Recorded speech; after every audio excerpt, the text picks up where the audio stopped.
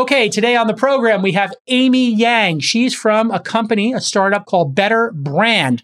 They are making low-carb versions of high-carb foods that we all love. The first one, the bagel. I saw this trending on Twitter. I ordered some of the bagels, and I was like, wow, these bagels aren't bad. Now listen, I'm a bagel snob. They're not Brooklyn bagels yet. And we have a big debate about what percentage is she to a Brooklyn bagel. Well, you'll find out in the episode where I put it on a very specific. I might have hurt her feelings a little bit. I'll be totally honest. I kind of felt bad during the interview. She thought I gave it a low rating. I thought it was being very generous compared to a Brooklyn bagel. But anyway, first up, we're going to talk about a Financial Times story that estimates Facebook, Twitter, Snapchat, and YouTube will lose about $10 billion in revenue in half of 2021 due to Apple's new privacy changes. It's a very big deal. It's a very intricate story. And of course, we're going to talk about meetups because it's Meetup Monday. Stick with us. This Week in Startups is brought to you by Novo Free Business Banking. If your bank charges outrageous fees, you need a bank account that's built for small business. Get your free business banking account in just 10 minutes at banknovo.com/twist. Lemon.io. Need to speed up your product development without draining your budget? Hire vetted engineers from Europe at lemon.io. Go to lemon.io/twist to get 15% off for the first 4 weeks. And Disruptive Advertising. Sign up for a free digital marketing audit at disruptiveadvertising.com/twist. Plus, if you go into business with Disruptive, you'll receive a $250 gift card and a free Friday to Sunday ski trip in Utah. Okay, everybody, in our first story today, Apple's privacy features that you've heard about from their iOS 14.5 update are costing, according to a third-party service, Facebook, Twitter, YouTube, and Snapchat, about $10 billion in combined lost revenue in the second half of 2021. This is a story from the Financial Times. If you don't remember, Apple introduced app tracking transparency back in April as part of their iOS 14.5 update. I covered that in episode 1204 if you want to go deep. Basically, iPhone users are opting out of being tracked. This means it's difficult to target advertising from the big advertising networks. The big two, where the majority of advertising occurs on the internet, are obviously Facebook and Google/YouTube.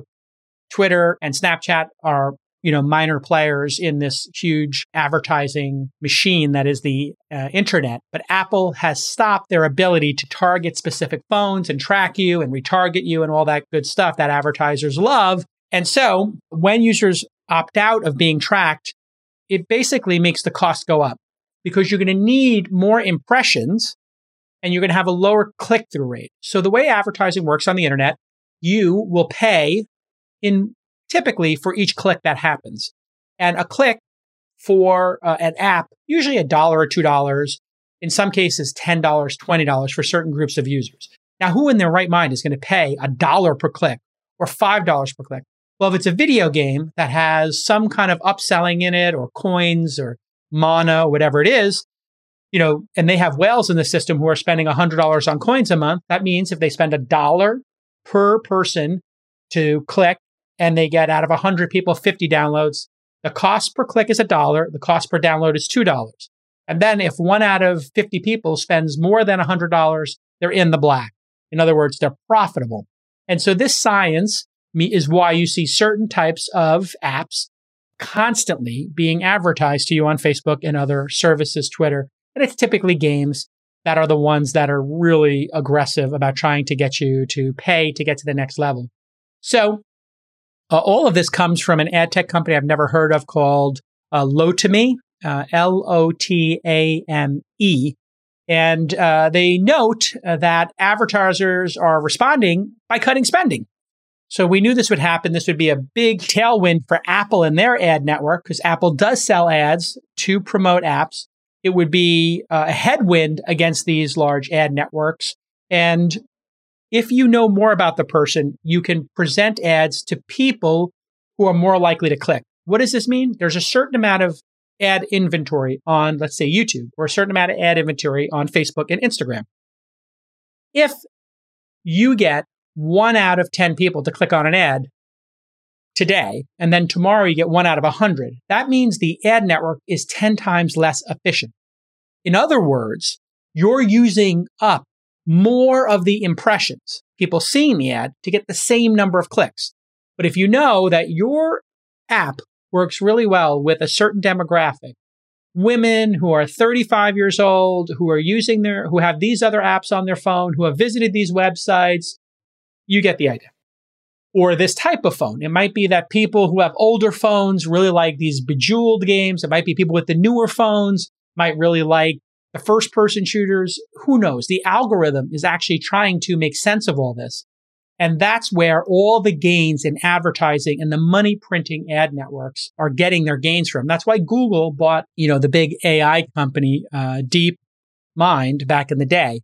It wasn't that they wanted to win at chess or Go. Those are just, shiny little PR stunts. What they really wanted to do was make the ad network smarter and give you better ads, target them better, so the same amount of inventory would make more money. That's known as efficiency, right? And that's why the money printing machines of Google and Facebook have done so well.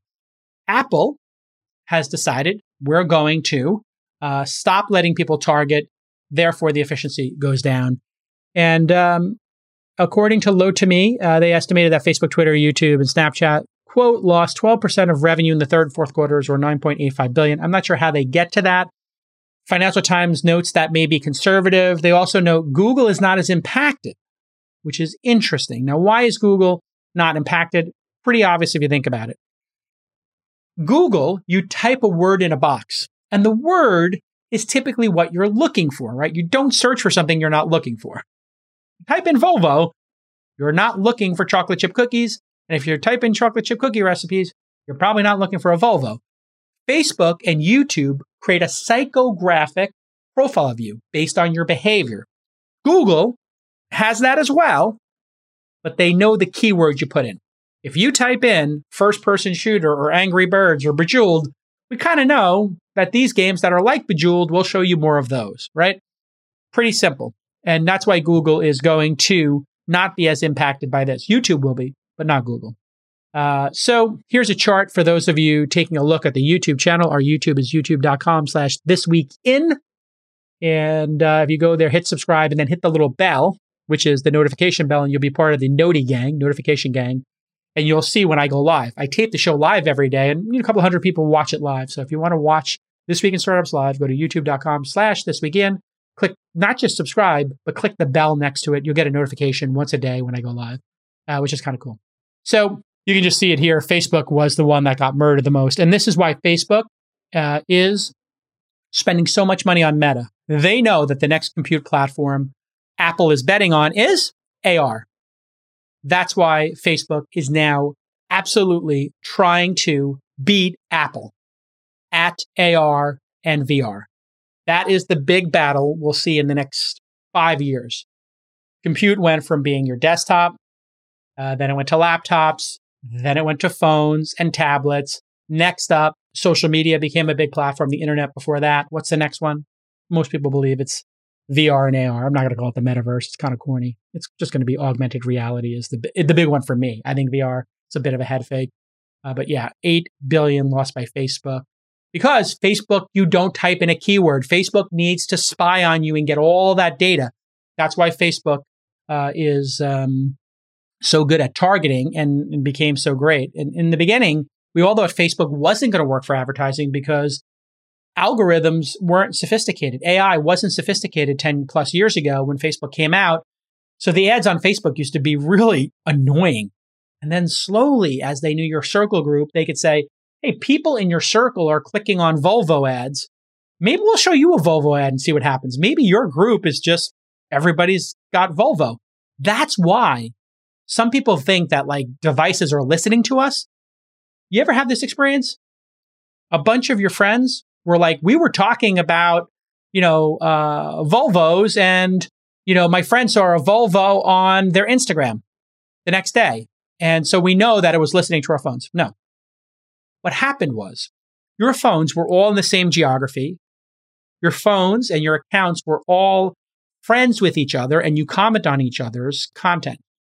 Then out of your friend group of the top 100 people, 7 of you were talking about the Volvo and you searched for it, or maybe there was a discussion thread about it. The other 93 may have been shown the Volvo ad when the AI was testing if these 7 people in this tight network of friends, and maybe 1 degree or 2 degrees, wow, when we showed Volvo ads, another 40% of people, okay, so maybe you live in the Northeast, maybe Volvos are, the hot new thing. You get the idea. So this makes you think that it's listening to you when in fact it's watching your behavior online, and there is obviously an overlap between the real world and the digital world. If your bank charges outrageous fees, you need a bank account that's built for small business.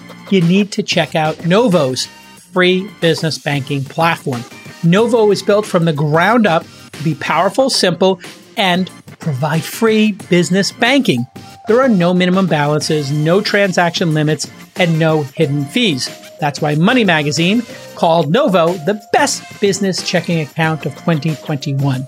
Novo makes banking easy and secure. You can manage your account in their customizable website and apps.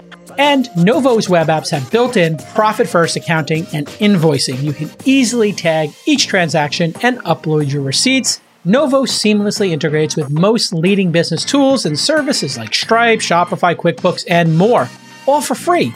And they also offer $5,000 in perks and discounts just for signing up. So get your free business bank account in just 10 minutes at banknovo.com/twist. You'll also get a Novo debit card for free ATM use. And you'll get a free copy of Novo Small Business Starter Guide. That's banknovo.com/twist. One word, banknovo.com/twist. Snapchat lost the most relative revenue due to their focus on smartphones. Again, Facebook has a lot of desktop. Google has a lot of desktop. Kind of sucks for Snapchat. And so a lot of these companies are just going to have their valuations compressed a little bit until they figure this out. Some people might have so much traffic like Facebook that they can just solve for this by showing more ads to people. And that, of course, ruins the consumer experience a little bit. But according to the Financial Times article, Twitter ads, quote, rely more on context and branding than on tracking consumers' mobile habits. So Twitter's ad sales rose 41% last quarter. So they don't seem to be as impacted by this. That directionally makes sense. When they say they rely more on context and branding than on tracking consumers' mobile habits, you ever see that when you load Twitter, whatever the big movie is that weekend, whatever the big TV show on streaming is, so Dune or the latest Marvel movie will be there. That's because Twitter is such a part of the zeitgeist that all of those people who are trying to be part of the discussion, TV shows, movies, gadgets, they will buy out the entire run of the site. They want everybody in America talking about the latest Netflix show or talking about Dune or talking about whatever streaming service it is. So that makes a lot of sense to me. When Tim Cook was asked about this by analysts last Thursday, he said, "We believe strongly that privacy is a basic human right. And so that's our motivation there. There's no other motivation." So people are saying Apple is doing this to grow their own ad business, and that's hypocrisy. That's just an added benefit. I actually believe Tim Cook when he says that. My understanding is, and I haven't seen this, I don't know if any of you have. If you're in the chat room right now, tell me if you have seen ads when you're in the App Store, but I haven't seen ads in the App Store. I don't know why. But has anybody seen them? I haven't seen them in Apple's App Store. So is Apple's focus on privacy bad faith? No, it's a feature. If you look at VPNs, DuckDuckGo, all the different privacy related browsers out there, VPNs and other software, people using email relays. Consumers actually care now. Consumers are starting to care. And it went from being a very niche thing to care to being something that now a broader group of people want their privacy back. And Apple is brilliant for doing this. If Facebook really wants to get ahead of this, I've been saying this for a decade. When you load Facebook or Instagram, it should say, would you like to opt out of tracking and have no ads in your feed for $9.95 a month across the suite of Apple products? We will not track any of your data. We'll delete all of your profile data that we have in secret, and you will see no ads. I wonder how many people would pay for that. 5% of users? I know I would. I want to get ads out of my life, where I can if they're disruptive ads. And so, I pay for NBA League Pass. There was an extra option for $20 to take out ads and watch the feed in the arena. I pay for that. I like to watch them shoot cannons with t-shirts into the arena at MSG. It makes me feel like I'm there. Kind of a cool feature. So really great job on Apple's part to execute on this. And I really don't care if, Facebook can't target as well. People on their devices have the right to do what they want. If you want to use the Brave browser or DuckDuckGo's browser or ad blocker or cookie tracker blocker, that's your right. What you do on your device is your right. And if those services don't like it, they should just offer a paid version and charge for the top features and give people an option. And that's really what this is about. If you want to avoid being regulated, give people options and be honest with them and communicate it simply. That's what Apple does fantastically. That's what Facebook does horribly. Okay, let's get to my interview with Amy Yang of Better Brands, making that protein-based bagel she is going to solve for less carbs. All right, for years, I've been saying, make a better bagel, make me better pizza. Why can't we have pizza or burgers or bagels that help you lose weight? This would be an amazing thing for an entrepreneur to take on because think about how much it sucks to be fat. Well, you don't have to worry about that because I've thought about it. Man, I was tipping the scales at over 200. Now I'm down to a svelte 182. It's better to be thinner than to be fat. Sorry, trigger warning. It's healthier to not be obese. I know we're not allowed to talk about this anymore, but how did I do it? Well, I just ate less food and a lot less carbs. And carbs taste delicious, and our bodies love carbs. Well, I was on the interwebs, and I saw one of my friends had tweeted about a better bagel. And I was like, oh, there it is. Some entrepreneur is making a bagel that is, less bad for you. I'm from Brooklyn. Bagels are part of the 4 food groups along with pizza and cannolis. And so I actually ordered these bagels and they were pretty good. So I said to my production team, producers, get me the founder. Well, the founder is here. The name of the company is Better Brand, and you can find them at eatbetter.com, or you can follow them on Twitter, eatbetterbrand. And in her first appearance here on This Week in Startups, Amy Yang, welcome to the program. Thanks so much for having me. I'm so excited to be here, and what an amazing, personal anecdote and intro, and exactly why we created Better, right? To solve that pain point that I think is so personal to so many people across the board. Being fat is bad for you. We can all agree on that, right? Well, it's bad for your health. Well, I wouldn't necessarily say that. I think, obesity, certainly there are numerous negative health implications associated with that. You die. And diabetes, pain, suffering. Exactly, diabetes. But, can't sleep. But I think it's more about that mindset of freedom, right? And not having to worry about what you eat and how that's going to affect your weight gain or weight loss. And, kind of creating that world, like you were saying, you were, imagining and dreamed of for so many years of, being able to eat all the foods that you crave and not have to worry about weight gain or negative health consequences. So let's talk about your first product. You made a bagel. How did you come to the conclusion that you wanted to make a bagel? Well, so, I guess kind of taking a step back and talking about Better Brand as a whole, we're really looking to put our stake in the ground as leading innovators in the refined carb space, right? And a way to think about that is the Beyond Meat of carbs. Right. Okay. And it's so pretty good framing. Yeah. Well, it's interesting also, refined carbs industry is $10 trillion industry, right? And you look at all the innovation that's happening in plant-based at around, 1.4 trillion. So it was just this huge open space that, I was just shocked that no one has come in and doing this. So, in putting our stake in the ground as leading innovators in the refined carb space, what better way to do that than by taking the most carb-heavy food and reducing it to the carb equivalent of, let's say, 2 banana slices. So the carbs in a typical bagel about 50 grams of... Wow. Yes. And we've gotten it down to 5. Okay. So how do you do that? What is the secret sauce? Yeah, I'm looking here. 48 grams in a typical bagel. Makes total sense. You get it down to 5. Is it just a matter of putting protein powder in it? Are you using some different type of flour, almond flour? Oh my gosh. I've seen all these different concepts, but what is the secret sauce going on here? Yeah, there's a lot that goes into it. And it's so funny. So Fast Company recently released an article and the title is, Can Food Tech Invent a Better Bagel? And that's kind of, what we did, right? And so, in terms of like the how, oh my gosh. So one is proprietary formulation, really novel ingredients that we've sourced, we've worked with, we understood. So for example, if you look at our ingredient deck, the first ingredient is, modified wheat starch. So what that is it's a wheat, but it's not actually digestible in your gastrointestinal tract. So, right. So it doesn't provide that carb content, but what it allows for is that same viscoelasticity of a typical wheat that gets you that same chew and that texture. And so, that's kind of an example of just the novel formulation that we've put together. Very. So this is a different type designed. of wheat, or what is it called? Wheat what? Modified wheat starch. So it's, it's, non-GMO, right? And it's processed in a way to where the fibrous content of the wheat is retained, but still allows for, the texture and it to provide, the elastic properties of the wheat that you would expect from a bagel just without the carb content. And then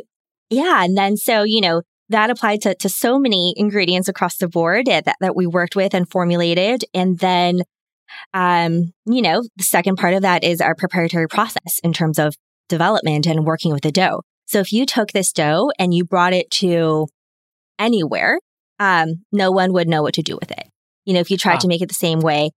So everything was kind of custom designed from inception to work with this specific product profile. And then third, I'm not sure how much I'm supposed to say about this, but we really lean into, enzyme technology, and they're biological catalysts, right, that are extracted from plants, but they help us, and it's, I always think this is so funny because you use such a small amount of it that it's the last thing on your ingredient deck.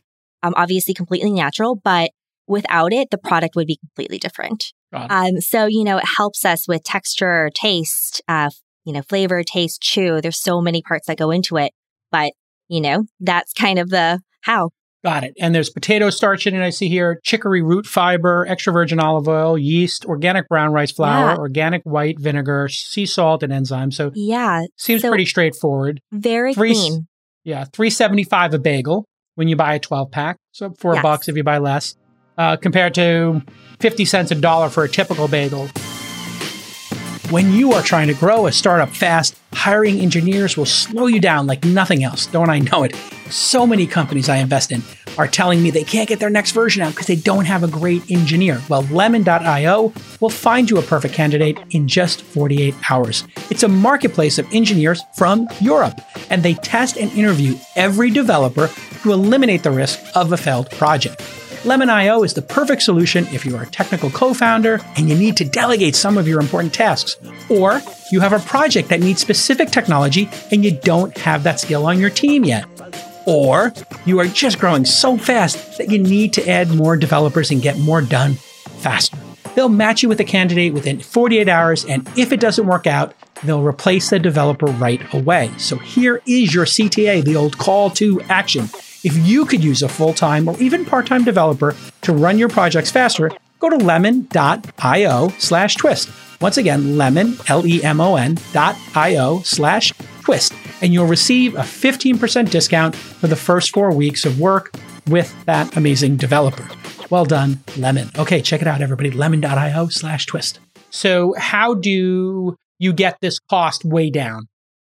Yeah. So it's more accessible because let's face it, like some families not going in and spending $50 on a 12-pack of bagels. I know. And see, and that's one thing I really kind of hate about the market and it's really kind of programmed us in a way to think that, a bagel should be, X amount, right? But if you think about it, like there's so much cost that goes into producing a premium product that's good for us, right? And that R&D. And there's a reason why these kind of large conglomerate companies aren't making that investment, right? They're trying to push out product and you just don't want to incur that cost up front. And, I think what we are doing is we're saying like, this is important. Like human health is important, like we want the consumer to understand that,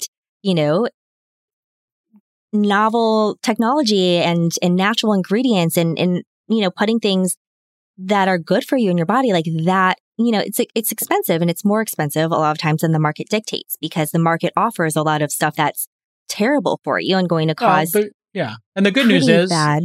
You have the same thing happen with Beyond Meat. They had burgers and the burgers were $16, $18. Exactly. And you could go to In-N-Out Burger for $4 and get a great burger. And I passed on investing on that. It was a stupid decision because I just thought nobody's going to pay 4 times as much for a burger that doesn't taste as good. And it turns out there were a large number of people who would pay 3, 4, 5 times as much to get something that was healthier and better for the environment. Yeah. But they've since, I think, as they got to scale, have lowered it. Are you able to even turn a profit? We're not at $4. You're not going to be able to be profitable at $4 a bagel. We're not profitable right now, and so I just definitely want to make that clear. Is we're not profitable. But what we want to do is get this product in front of the consumer, take the consumer on the journey with us, and really get real time feedback, and that's the only way that people can start benefiting from the product, right? So it really is interesting. Like we get a lot of feedback that is that question of like, oh, why is this product so expensive? Like you guys must be like profiting so much from this. Like, how about making it more accessible? We're not, right? Like, the fact of the matter is, we're early stage. We're not profitable. But we're so excited about this because we think it's going to be a game changer for so many people and provide that element of freedom that we've never really gotten before, or that's never been possible before. We had the Magic Spoon team on Gabby episode 1220, and he told me they spent a year doing the R&D for their cereal. I'm curious, how long did it take you to develop the bagel? Oh gosh. Well, so I started kind of the R&D process on my own in terms of understanding the technology, what was happening in the market, et cetera. Just like doing my due diligence in my second year of business school. So if you count that, well over a year. But if you count from, when we actually closed our first round of funding and started engaging with the labs that we worked with, it was a 4-month push from that to launch. 4 months from launch. And so which was a crazy time. Yeah. It was fast and it was crazy. And, I honestly think that a huge part of why we were able to do that is because of luck. And you hear about the impossible story, Pat Brown, who's, obviously such an inspiring person. Their first hypothesis of how they were going to extract the heme, for example, to replicate that bleed of, a traditional burger, it took them $9 million, right? And a year to realize that their hypothesis was wrong. And then they had to start from scratch. So I think we got so lucky in just being able to get that right the first time. And, I really think it's 1 in a million. And, so grateful for that because it allowed us to get into the market, right? It allowed us to put this in front of the consumer. It allowed us to start putting our stake in the ground as, the Beyond Meat of carbs. And, allowed us to start making impact and feeling that. And are there competitors from the giant CPG companies yet? Are they even looking at this? The Kellogg's, the Pillsbury's, all these giant brands? They're not even thinking about this yet? You know what? No. What's interesting is we've gotten a lot of inquiries from their investment arms and their venture arms trying to play a part in this early on. But, in terms of R&D, it's just the focus on, the focus really just isn't on innovation, right? For these kind of existing large conglomerates. It's mostly on existing product proliferation and additional development on those existing product profiles. So, again, that kind of opened up this huge white space for us to be able to step in and really, after feeling, that very personal pain point of, why can't I just eat what I want without guilt and feeling bad about it, really opens up that white space for us. What are net carbs? I know that a lot of these packaging, instead of saying carbs, they say net carbs. I think you say net carbs. How does net carbs work? And is that like a little bit of funny business going on there with the actual carb counts? Definitely not funny business. Okay. It's just about how your body processes the carbs. So for example, on our label, we say, we're 32 total carbs. but 27 of that 32 is fiber. Got it. And so fiber isn't absorbed by your body. So the actual carb content that's absorbed is, the 5 grams remaining. So even though you're eating this product that, tastes so carb heavy, you're not actually, incurring that blood sugar spike that's, related to, a large refined carb consumption. You're not, getting the carb content from it. I feel like you're 50% being a bagel snob. My assessment as a kid from Brooklyn of where you're at is about halfway there in terms of the flavor, the texture. Where do you assess you're at in terms of if you were to put a bagel in front of somebody from a, H&H Bagel or whatever bagel you like in New York, a nice buttered bagel, toasted, whatever, lox, cream cheese, and your bagel, where do you feel you are on that journey of like sort of competing against, the most legit Brooklyn bagel, New York bagel? Oh gosh, you gave us 50%? I think 50%. Yeah, I think you're halfway there. The mouthfeel is a little chewy, but in a different way than a bagel. Flavor's a little bit off. But when I toasted it, I'll give you this. When I toasted it with butter, I think it got to like maybe 60% of of my joy in eating a bagel, which by the way, that to me was phenomenal. My expectation was, because I've had some funky stuff and, I've had all the mock meats and, if you put the steak that I get, if I'm getting, Kobe beef or a Wagyu or a, great ribeye, I would say like the burgers and the steak are probably 25% as satisfying. So I felt like 50-60% was pretty great for a first iteration. So where do you assess you're at? And then how do you think about closing that gap? Or maybe you don't even feel there's a gap, but for me, there's definitely a gap. Yeah. Yeah. Did it hurt your feelings? I'm sorry. No, I thought that was pretty. Great. I thought that was a compliment for a 1.0. No. Not at all. What if you also thought about, when you eat a bagel, a traditional bagel, there's that element of guilt that's associated with it, right? You're kind of thinking like, well, like, should I be eating this? Versus a better bagel, I wonder what your, experience was. Like, were you excited? Were you filled with joy? Were you relieved? Did you feel freedom? I came into it like an experimenter and a bagel snob, if I'm being totally honest. But that being said, I did, in conversations with my spouse, say, hey, this is pretty great. You can have a bagel and be a little guilt-free. So yeah, I could see getting a 20% bump in the joy factor of like, there you go. I'm you not just there. Bumped us up to 80. yeah, 70, 80. Sure. But just in terms of flavor profile, are you studying what people experience when they bite into an actual real bagel versus this new formula creating? And then how does one judge that? Like, do you bring people in and do a lab where you test it and you give them a blind taste test? Do you have like 5 different versions of your bagel and you have them rate them? How do you refine a formula is sort of what I'm getting at when you're doing something so new. Yeah. So, I mean, I think I would agree with you. I think we're about 70% there. But, I think people are really excited about the product. And because of, still like given the health content and the product profile, there's really nothing like it in the market. And in terms of how we're iterating and how we're getting that feedback is we're getting it directly from the consumers. And that's exactly why we wanted to get a product out there as soon as possible. Right? Because, and one that we knew that people were going to be excited about, but we wanted to know, like, what were the pain points? Like, what do people want improved? And that's how, you run an efficient company, right? What is the feedback people are giving you? Are the things that you're narrowing in on and triangulating in on? What are you refining? Yeah. What will 2.0 be like? 2.0 will be a little less chewy. Okay.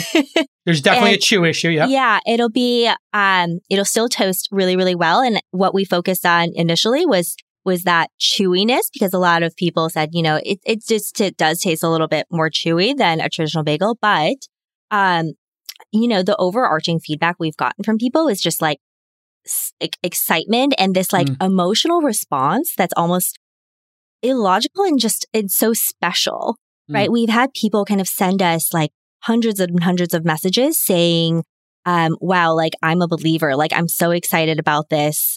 This really changed my life. I never thought this was possible. We've had people say, I've struggled with eating disorders my entire life and having something like this is such a game changer for me. And then think about how, special and how powerful that is.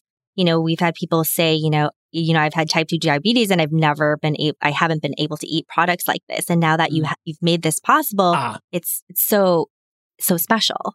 Yeah. So for those folks, yeah, if you can't have any bagel, a bagel that's 50, 60, 70, 80% is like, that's amazing. It's a godsend. I know when I had George Zachary on, the famous OG venture capitalist from Charles River, he had a company, Wilding, that does cell-based salmon. And they spent like a year just on the snap of the bite, on that mouthfeel.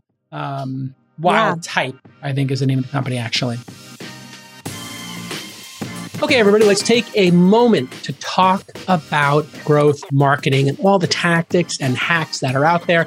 With me today, Jake Badsgaard. He is the CEO and founder of Disruptive Advertising, which you can visit at disruptiveadvertising.com/twist. So, some questions for you, Jake. When is too early to start marketing your Cyber Monday or your Black Friday? What's the right time to engage people, and how do you engage them? Yeah, that's going to depend on the audience, but the cheapest customer is the person that's already bought from you before. And it's time today to start warming up the audience that bought from you last year. With custom audiences on social or email, it's time to get on top of those right now and getting them warm and ready to engage. As far as new audiences are concerned, there's a lot of opportunity to explore new platforms outside of the traditional Google, Facebook channels, like Instagram, TikTok, some of these other ones, LinkedIn, YouTube. Let's get some new audiences in place and test those out and find what's working so that we're ready to scale when game time comes. All right, that's great advice. So if you want to sign up for a free digital marketing audit with Jake and his company, Disruptive Advertising, just visit disruptiveadvertising.com/twist. And if you go into business with Disruptive, you will receive a $250 gift card and a free Friday to Sunday ski trip in Utah. We'll see you on the slopes. It's going to be a great season. It's so interesting. I think, with any company that's innovating and pushing new products and innovation into the market, I think you typically see two approaches, right? Like one is, and this is also kind of like the impossible versus the beyond. Like one is, you're in a lab for, a large amount of time until you're like, oh, like, is this product, what about this and what about that? And you're doing your internal testing, but then the consumer doesn't necessarily get to benefit from it, right? And you don't get to learn and you don't know how, as a founder, if you can actually operate a business and excite that same amount of excitement in the consumer that, you really aim to do. And then there's the second where, you get your MVP and you put it in the market as early as you can, and I firmly believe that if you're a founder and you believe in your product, that's what you should do. Because one, you get it in front of consumers and you get to start making that impact, which I would think, is the reason why most founders start companies, right? And the consumer starts to be able to benefit from that. Two, you get those data points that are so real. So you're not just guessing. And then you get to iterate really quickly, get it out and get that real-time feedback. And I think it's just a special experience for the consumer too, to see like, wait, yeah, like this is where you're at. And, here was my feedback. And now 2.0 is this. And, and again, it's all about kind of that emotional connection that I think it's just, we get so much of, and it's really what about energizing. The shapes of the bagels? I noticed they were kind of not perfectly shaped like a New York bagel. They were kind of twisted a little bit, a little hard for me to slice. Is there something in the baking process with that you're working on? They're round now.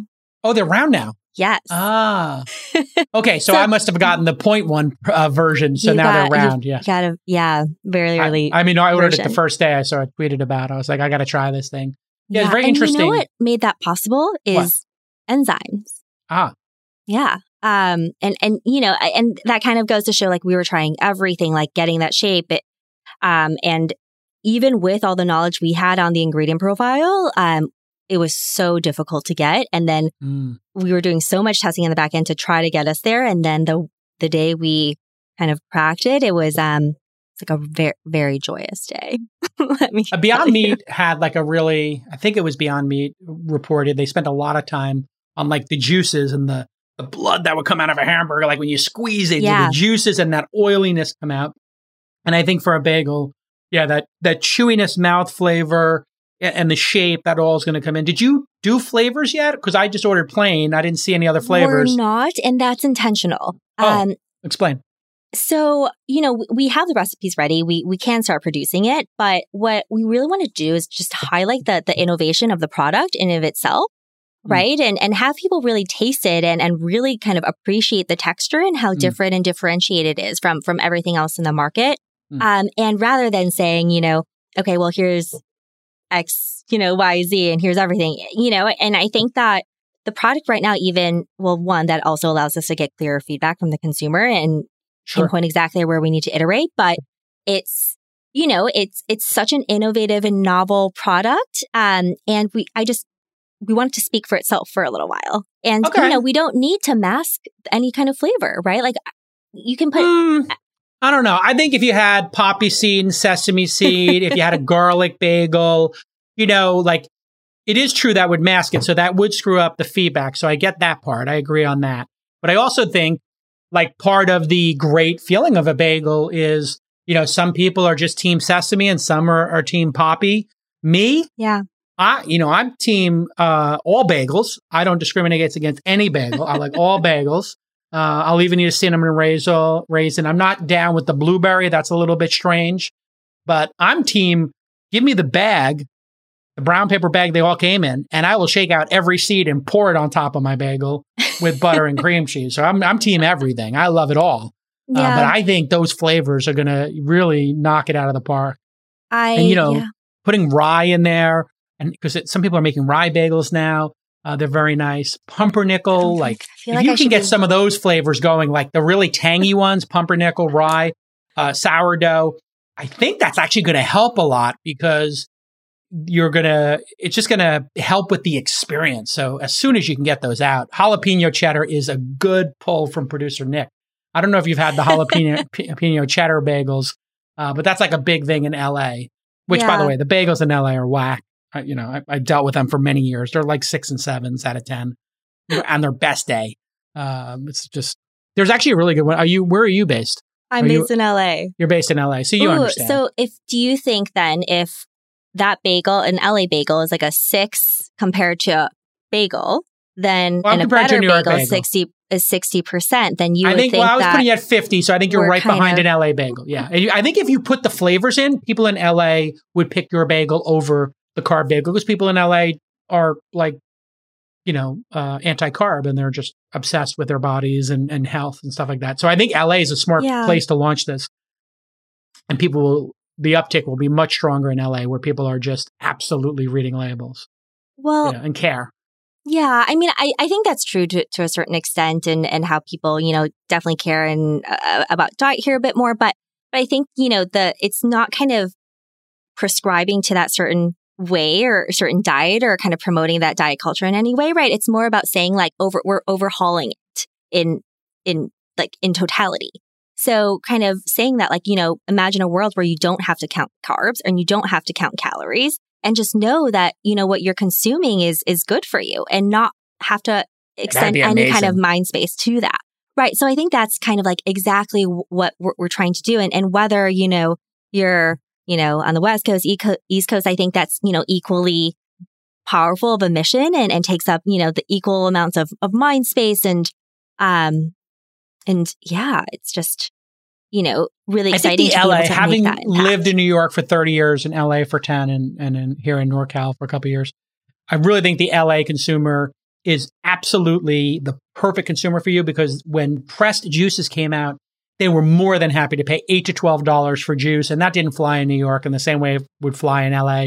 New York's got like a bagel culture. They're going to be snobby about it. They're going to be elitist about it. Whereas in LA, they're going to be much more down with, how low can I get the carbs, especially if you're at $4, because people in middle America are going to have a harder time with the price point, I think. I could be wrong. What's interesting is our largest consumer base is from New York. Really? Yeah, That's we ship more better bagels to New York than any other state, and I think more than LA and the third state, which is, I guess kind of a tie between Texas and Florida. But New York is like, what's the go-to market? Are you trying to get foodies? Are you trying to get diabetics? When you do your marketing, what marketing are you doing and how are you trying to find your customer for a new product like this? What's so interesting is we always get the question, like, what's your target demographic? And initial demographic. Yeah. But I think for us, it was so special, off the bat, because there were so many different groups of people that were gravitating towards the product, right? So you certainly got, people who, are diabetic, people who are on low carb diets. We had, vegan. We had fitness and athletes, a lot of athletes, because they love just the protein content that's in the bagel as well, right? It has 24 grams of protein in a bagel. That's a big one. Yeah, that makes total sense. Yeah. And then you get people who, are just health conscious, but don't prescribe to a certain diet. You get, it really is it was all over the spectrum, and it was just so many diverse groups of people. And which I think, that speaks to the fact that people are understanding our mission, right? Which is kind of, using this platform and saying, if we can, turn the most carb heavy food, a bagel, into the equivalent of 2 banana slices, then what can't we do? Right? It's kind of like pushing beyond these, predisposed, unnecessary limitations that we've come to accept for whatever reason. Are you going to be D2C or are you going to try to do retail? We are D2C right now. We, right now, I think it's just so important for us to protect the brand and get that connection from the consumer and make sure the brand experience is really special and great. And, I think with grocery, we'll get there eventually, but you have to make sure you can support merchandising, right? Because then there's, a third party in between you and the consumer, and you don't get that real-time data as quickly. So that's why we're focused on D2C. We have started expanding to a couple partners that we think, would still be protective of the brand and, kind of aligns with our vision and our mission. And one of them, Cafe in LA. That's a good idea. But we're at Ojai Valley Inn. Oh, sure. That's perfect. Which I was going to say that's a great one. Yeah, perfect destination, and they Canyon care a lot Ranch about, maybe next. Yeah. Well, they and they care a lot about the quality of consumer experience there, right? So what a better, there's no better. Every time I say better now, I stop. Way to make sure that our product is going to get taken care of really, really well, right? Because that's such an important part of their business. Yeah, it makes total sense to me. And people are starting to look at their health and looking at, it started with Whole Foods, I guess, Whole Paycheck was, basically people saying, I'm going to invest in my life through the food I eat. And so that's why I think the tip of the spear people are great. Are you doing subscription stuff yet? And then what's the shelf stability? Because I just ordered it and I didn't actually unpack it when it got to the house. So I don't know if it packed in ice or something, but maybe you could talk a little bit about how shelf stable they are. I got to keep them refrigerated or not? How long do they last? So we're very, very clean label, no preservatives. So they should be frozen. We ship them ambient. They'll last 4 to 5 days ambient without issue. They're frozen. You put them into the box and then they may, over a couple of days, in transit 2 or 3 days. Yep. And then defrost thawing and thawing and freezing doesn't affect the texture. So, as when the consumer gets it, should either consume it or freeze it. Right. And then if you're going to eat it, you could can you microwave it to defrost it, or you just should probably defrost it on the table? I'm sure you can, but you just leave it out for 10 minutes and it, pop it in the toaster and it's. Yeah, I was really impressed. And so next up is what? Are you thinking more breads? Are you thinking pizza? Where are you headed next? Or do you think you just got to do another year and get that bagel experience perfected? So we're using the bagel as kind of our hero product to really establish the brand, get it out there, widen our distribution. And we already have a number of other products kind of in the pipeline in terms of R&D. Buns are ready, which is just great. And that's, another reason why we started with bagels, because, it's the most difficult, finicky product to get right, even from a lot of bagel snobs. Yep. Exactly. From the consumer expectation standpoint. And also just from, it's the most heavy product, right? The equivalent of multiple slices of bread. And I think consumers know that. So being able to take that and then reduce it to the carb equivalent of 2 banana slices, it it's an undertaking. And once we were able to crack that, then other, hamburger buns, are hot easy. dog buns would be great because you get the burger. Yeah. You get the burger juices flowing into you. You got the cheese. You got condiments. If there were things that weren't exactly like, the potato bun or whatever people's preferences are, bleached white hot dog bun, you're going to get the benefit of what's in between it, which I think when I made yours, I don't know how you feel about this, but when I was growing up, my grandmother would toast the bagel, put some butter on it, and then put cream cheese on it. And everybody says you're crazy putting both on. I'm telling you, you put both on. Do not knock butter and cream cheese until your grandmother makes it for you. It is incredible. Have you ever done it? I've never done it, but I will. I'm giving you the green light. I'm giving you the green light, Amy. Tomorrow. Maybe tonight, actually. I'm telling you that you just make it nice and toasted, like golden brown or a little bit better. A nice layer of butter. You don't have to go too crazy. And then a nice thin layer of cream cheese. Man, when you get both, because you get the butter absorbed into the bagel, and then you get the cream cheese, which is just a great mouthfeel and everything. And that's where I think that's great. I actually made an egg sandwich with yours too. I forgot to tell you that, but I'm big on the bagel egg sandwiches. So then you're getting, how many grams of protein did you say you have? 24. Yeah, so now you put 2 eggs on or a scrambled egg or 2, and oh my Lord. So 24 grams of protein is the equivalent of 4 eggs in terms of protein. So if you're adding another 2, then, Yeah, now you're just done. You're going to skip lunch. You just had half a dozen eggs and you're not going to be hungry the rest of the day. You're never going to eat again. Listen, continued success with it. I think you're off to a tremendous start. I highly recommend everybody try it. The easiest thing you can do is just go to the website right now, eatbetter.com, and just order a couple of dozen, give it away as a gift. I'm telling you, you're going to love it.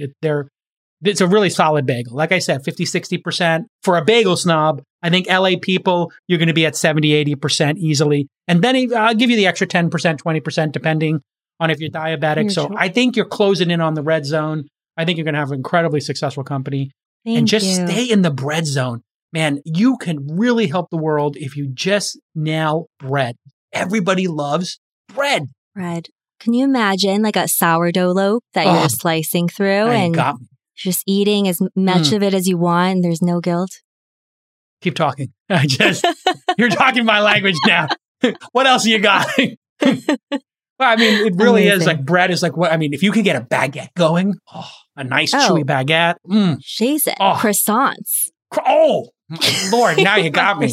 Pan au chocolat croissant. That's going to be hard because those are, you're talking about layer after layer of very fine dough. I don't know. That seems to me to be super challenging, a croissant. What's interesting is we're testing it with a sheeter in the mix. Yeah, we'll see. Wow.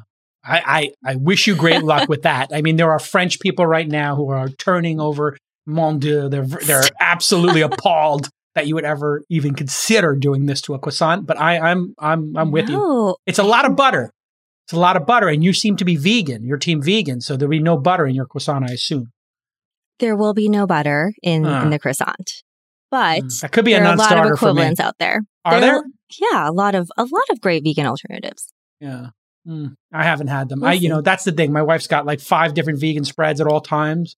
And, just none of them stand up to me. What's the best vegan spread? Is there a good butter one you like? Or I think Mykonos is pretty great. We got the Mykonos, yeah. Yeah, no? No, not for me. Listen, if I'm out of, my Irish butter, I'll do the Mykonos. But only under pressure and Earth Balance. Producer Rachel says she likes Earth Balance. Yeah, no. Kite Hill. Has anyone tried Kite Hill? It's also great. Kite Hill? I feel bad for leaving that out. See, Nick and I are team Kerry Gold. Yeah, Kerry Gold. I go Irish. But, listen, the more options that are out there, the more I'm going to eat healthier. And I really thank you for taking this on. And I knew some entrepreneur would do it. And I'm really thrilled. Congratulations on raising money from my friend Alexis Ohanian from, what's his new thing? 776? 776. 776. What is 776? Is that does it stand for like an area code or something? Does anybody know what 776 stands for? I never asked him. He's been on the pod so many times. I think it kind of dates back to the Olympics, and it's about kind of, new and breaking barriers. And, they're just such a special, amazing group. And, I feel like every founder there so happy. It's crazy. And Alexis is a special investor.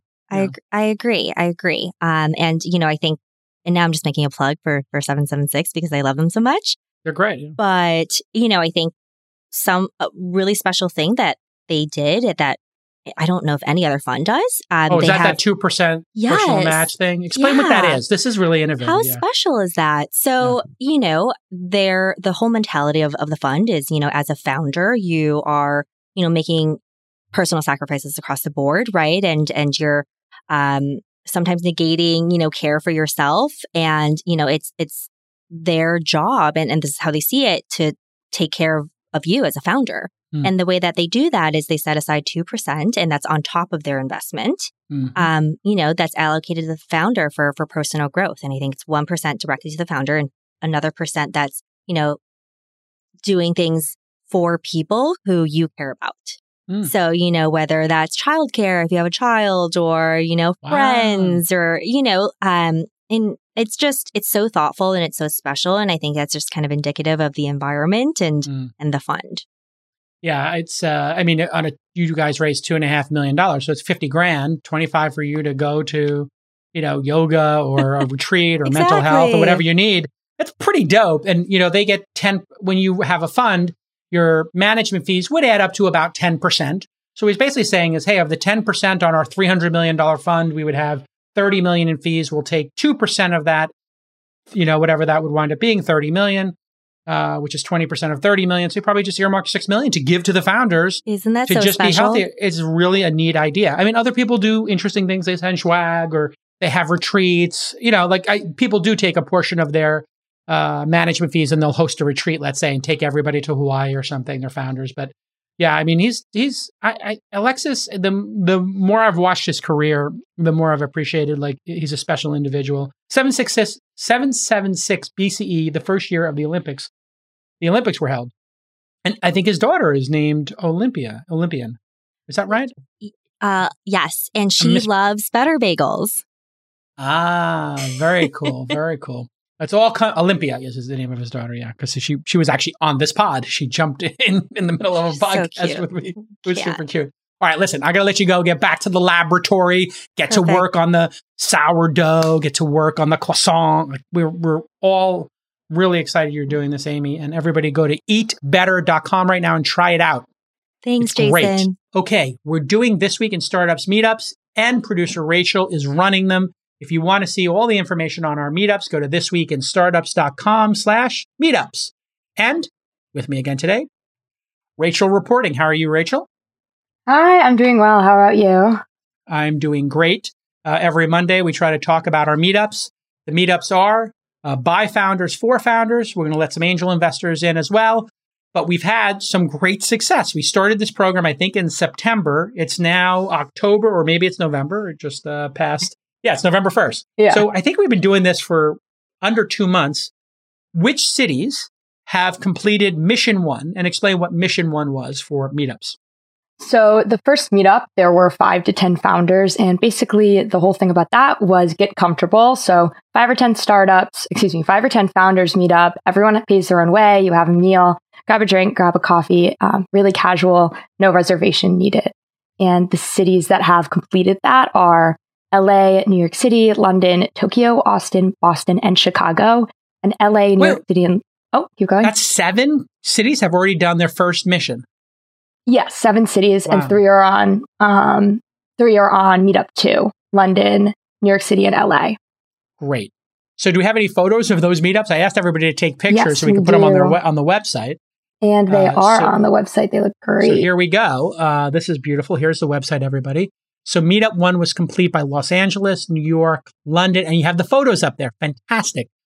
And so we tried to make it like, we gamified this. And we said, you're going to do 3 missions. The first one is to just have a breakfast or a lunch with just a handful of founders. Can't buy a ticket to it. Everybody pays their own way, because one of the things we're trying to do is make this for founders, by founders, and keep it from becoming a sales event. You ever go to those events? They're like, oh, there's a startup event going. And like every 4 to 5 people you meet are trying to sell you something, and then one person's an actual founder. We wanted to do the opposite. 100% founders, at least for these first couple. So that's amazing. Great job, Rachel. And we're getting to know all these people, and they're on the Slack coordinating, and they get to know each other. So that's a lot of fun. And are friendships being made, and people are starting to get to know each other? I think so. And I think even if you're just attending the meetup, I would recommend joining the Slack, not just organizers, because I've noticed that sometimes people show up to the events and they can't find the founders that they're supposed to be meeting with. So I'd recommend everybody sign up for the Slack. Sure. It says that on our website, but I've noticed that is a step that some people have been skipping, and I'd hate for people to go all the way out there. I've had 2 people now reach out to me that have driven quite a ways to meet up, and they didn't know who so their we got to organizing be founders more were. specific about where and when. So when they say they're doing it at a bar, everybody should wear like an orange shirt or do name tags and just put twist. So they can make their own name tags and just put twist and the first name on it, and that'd be fine. So now, if you complete mission 1, we give you your own URL as well. So if I go to thisweekinstartups.com/ London is a good one to look at right now. You have a London page up. And then the people who are actual founders, who are the founder coordinators, the founder organizers, I think we're calling them, they get to be on that page and link to their company and link to their social media. Is that what we're doing for them? Yes. So I'm going to give them a little bit more range. I can show you as an example of what London looks like right now. This one has none of them have been given yet to the founders, but once they get access to these, I'm going to let them do what they want with them. Yeah. Right. And then I just added this little infographic that explains one of the tweets, and this is information on their next meetup. But what is that infographic? You made an infographic? It's just a little one that in case they want to send it. That was actually recommended from a founder in London.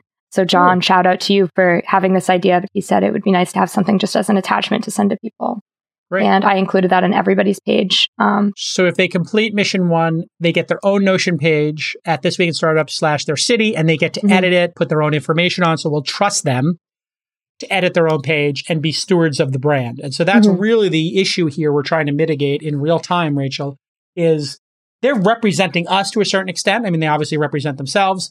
But as we've seen already, we've had a lot of people want to do this who have an ulterior motive, which is marketing, which is to get free advertising on This Week in Startups. This is not an end run to get advertising to reach the audience. This is for founders, by founders. If you're a lawyer, accountant, SaaS developer, salesperson, selling insurance, human resources, headhunter, all that great stuff, we appreciate you in the industry. But you don't get to organize the This Week in Startups event. You can buy ads on This Week in Startup, and maybe we'll have a sponsorship on Mission 4. Mission 2 is 25 to 50 person event and RSVP, but all founders still. So we're checking that you're a founder. How do we know if somebody's a founder or not when they RSVP for an event?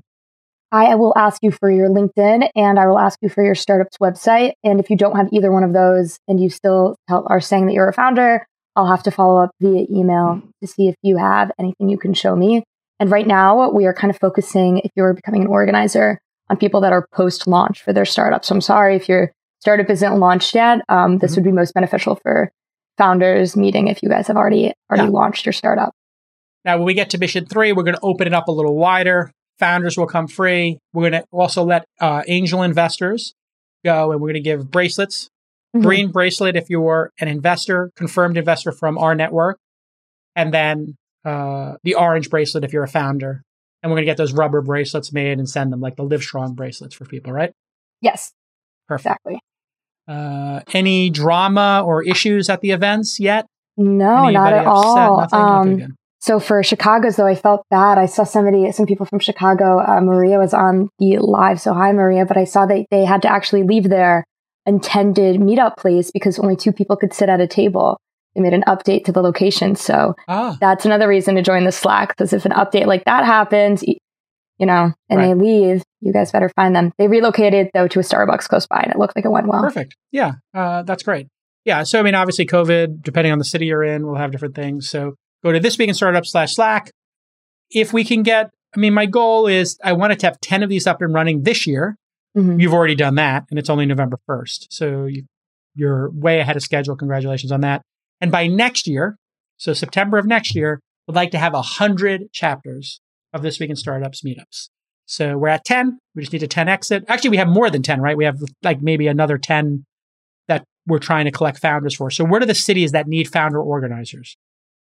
The cities that need founder organizers. Berlin is so close. Let me bring up a list because there's actually quite a few that only have 3 founders. And something that I would like to know for those is if you guys give me a company that isn't your own company, I still look you up on LinkedIn. So I saw a lot of people from St. Louis were giving me companies that they weren't founders of. So that's a little drama, I guess, happening on the RSVP side for the organizers. Yeah, so sometimes you'll get the salespeople know this, like the people who are trying to sell into founders. They know how to play this game. So they say they're a founder or they'll put their founder's name in, they show up and da-da-da. So people will try to do this. And, for the people who are the founder organizers, you can just tell people like, hey, listen, it's just for founders by founders. Eventually, like by mission 3, what we're going to do is we're going to let founders come for free, investors come for free. Anybody else can buy a ticket is my plan. Okay. And we're running the sign-up form, so we'll have a ticket price. People will buy a ticket, and we'll give that money to the local organizers to spend on the space or food or whatever they want. And so I could see this. I don't want it to be a business for people. I want them to do it as a labor of love because they want to meet other founders and support other founders. But if it did generate a little bit of income or revenue to underwrite it, that's not the end of the world. So we have a sales team here. If we do get to 100 cities, what we'll probably do is we'll ask Twilio or Amazon Web Services or whoever's got a, international footprint, LinkedIn or whatever, if they want to sponsor the 100 cities. And if they do, maybe we can send a little bit of money for food to each one or something. I don't know. I really don't care about the sponsorship stuff. Awesome. I'm just putting it out there for down the road that, sure, if a sponsor did show up and they wanted to buy everybody donuts or hamburgers or pizza, I don't mind that. But I just want to keep it from getting overtly commercial. So like TEDx seems to have done a good job with this by the organizers are the key, Rachel. So if we have the right organizers in it for the right reason, then everything should flow perfectly. And then we're collecting all the emails. So we're not having people spam because that's the other thing that happens at these events. You have a bunch of founder organizers, and then some salesperson gets the list and they start sharing with all their friends and everybody starts getting spammed.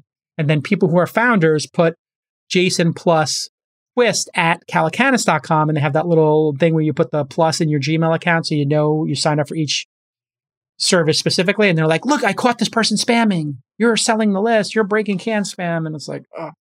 So that's the shit I want to avoid whenever possible. But really excited. Yeah. Yeah. With the amount of people that are signing up that are actually founders and not salespeople, I think that'll be hopefully we'll be able to keep that under wraps. We haven't gotten that many salespeople coming in. We have gotten, though, you mentioned lawyers. We've gotten a lot of lawyers. But Berlin, Portland, and Seattle are the next 3, along with St. Louis. So those 4 places, if there's just one more person that signs up for those cities, they can start planning. So we should put up the sign-up form. This event is only for founders. If you are a service provider, and then put in parentheses, lawyer, accountant, headhunter, we will be having a larger event that you can be invited to sign up here for our announcement list. So every city should have an announcement list and then also a sign up form for specific events. So I know there's a lot of work. So we have to figure out how to just build these lists and manage them. So start thinking about if we had 100 lists, what service would we use to manage it? Do we have a group sign up list or where people pick what cities they're interested in on Typeform or something? Yes, it is there. It's an interest form. And so far, there are quite a few cities down. But most of the people that wrote in the interest form, there are no cities in the interest form that don't also have organizers, if that makes sense. So there's not any stray cities yet. I would actually put the stray cities in. So I'd put all cities, like if there's going to be 100 cities, I would put which cities and, which regions are you interested in? Asia, North America, South America, Europe, and then put the cities under them. This way people can start, signing up for the cities we don't have. And then we'll email them. Sounds Great good. job, Rachel. This is really exciting. I think it's, I want to do it for the fans of the show and for founders. So it's great. And then who's going to have the first mission 2? Who's going to have the first mission 2? That is a great question. Let me go back to the website. If you guys want, by the way, thisweekinstartups.com/meetups, if everybody is looking along. I believe the next website is going to be London, but I'm going to have to check over. Yeah, Meetup 2, November 11th. Yeah. New York City, Meetup 2, November 9th. LA, Meetup 2, November 4th. So, okay. And those are occurring at restaurants, bars, cafes, or like co-working spaces. Do you know? Some of the founders have offices. So for example, London, that startup has its own office. New York City has been doing a great job on finding reservations for places. So it really depends on the city and the availability. Most places, I think, doing restaurants do have to make reservations beforehand. So that's something to note to some people. For example, like San Francisco, that sign up sheet is limited. So if you don't sign up within the first 15 people, you can't go because it's a reservation. They won't have a seat for you. So these are a little time sensitive for people wondering. Yeah. And then eventually, just as a general rule of thumb, pick a dive bar or a pizza joint, someplace that's large. A beer hall comes to mind, a barbecue joint. You don't got to go fancy here. No private rooms. Let's keep this real. Keep it affordable. Place that's got pitchers where you can I always did Mexican pizza, burger joints. Those places, you could have a large group of people. You could order 3 pies for $20 each. You could order a couple of pitchers of beer or, sangria. That's the vibe we're going for. We're not trying to be fancy here. This isn't like Chamath and Saks ordering, $5,000 bottles of wine. Like I want a $500 bill split between 20 people. Everybody puts in $25. You're good. Yeah. That's good thing you said that. London's at New York City is at Beer Authority, which is kind of cool. And I know Austin actually did theirs also at like a beer hall. Did Nick and I don't think Justin to the New York one? I don't think so, no. That's not cool. Well, you got to go to Meetup too, boys. The first one, isn't there only supposed to be like 8 people? All right, listen, I don't want to hear any excuses. You guys also, I'm not a founder. So. I know you're a producer of the show. Go and take some pictures and meet the audience. It's a great idea. You guys got to go to the next one for sure.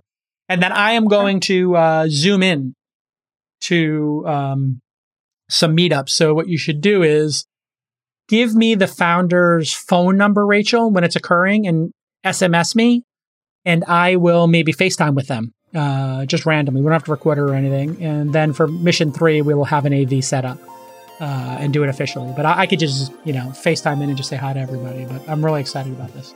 Awesome. I love that. Great job.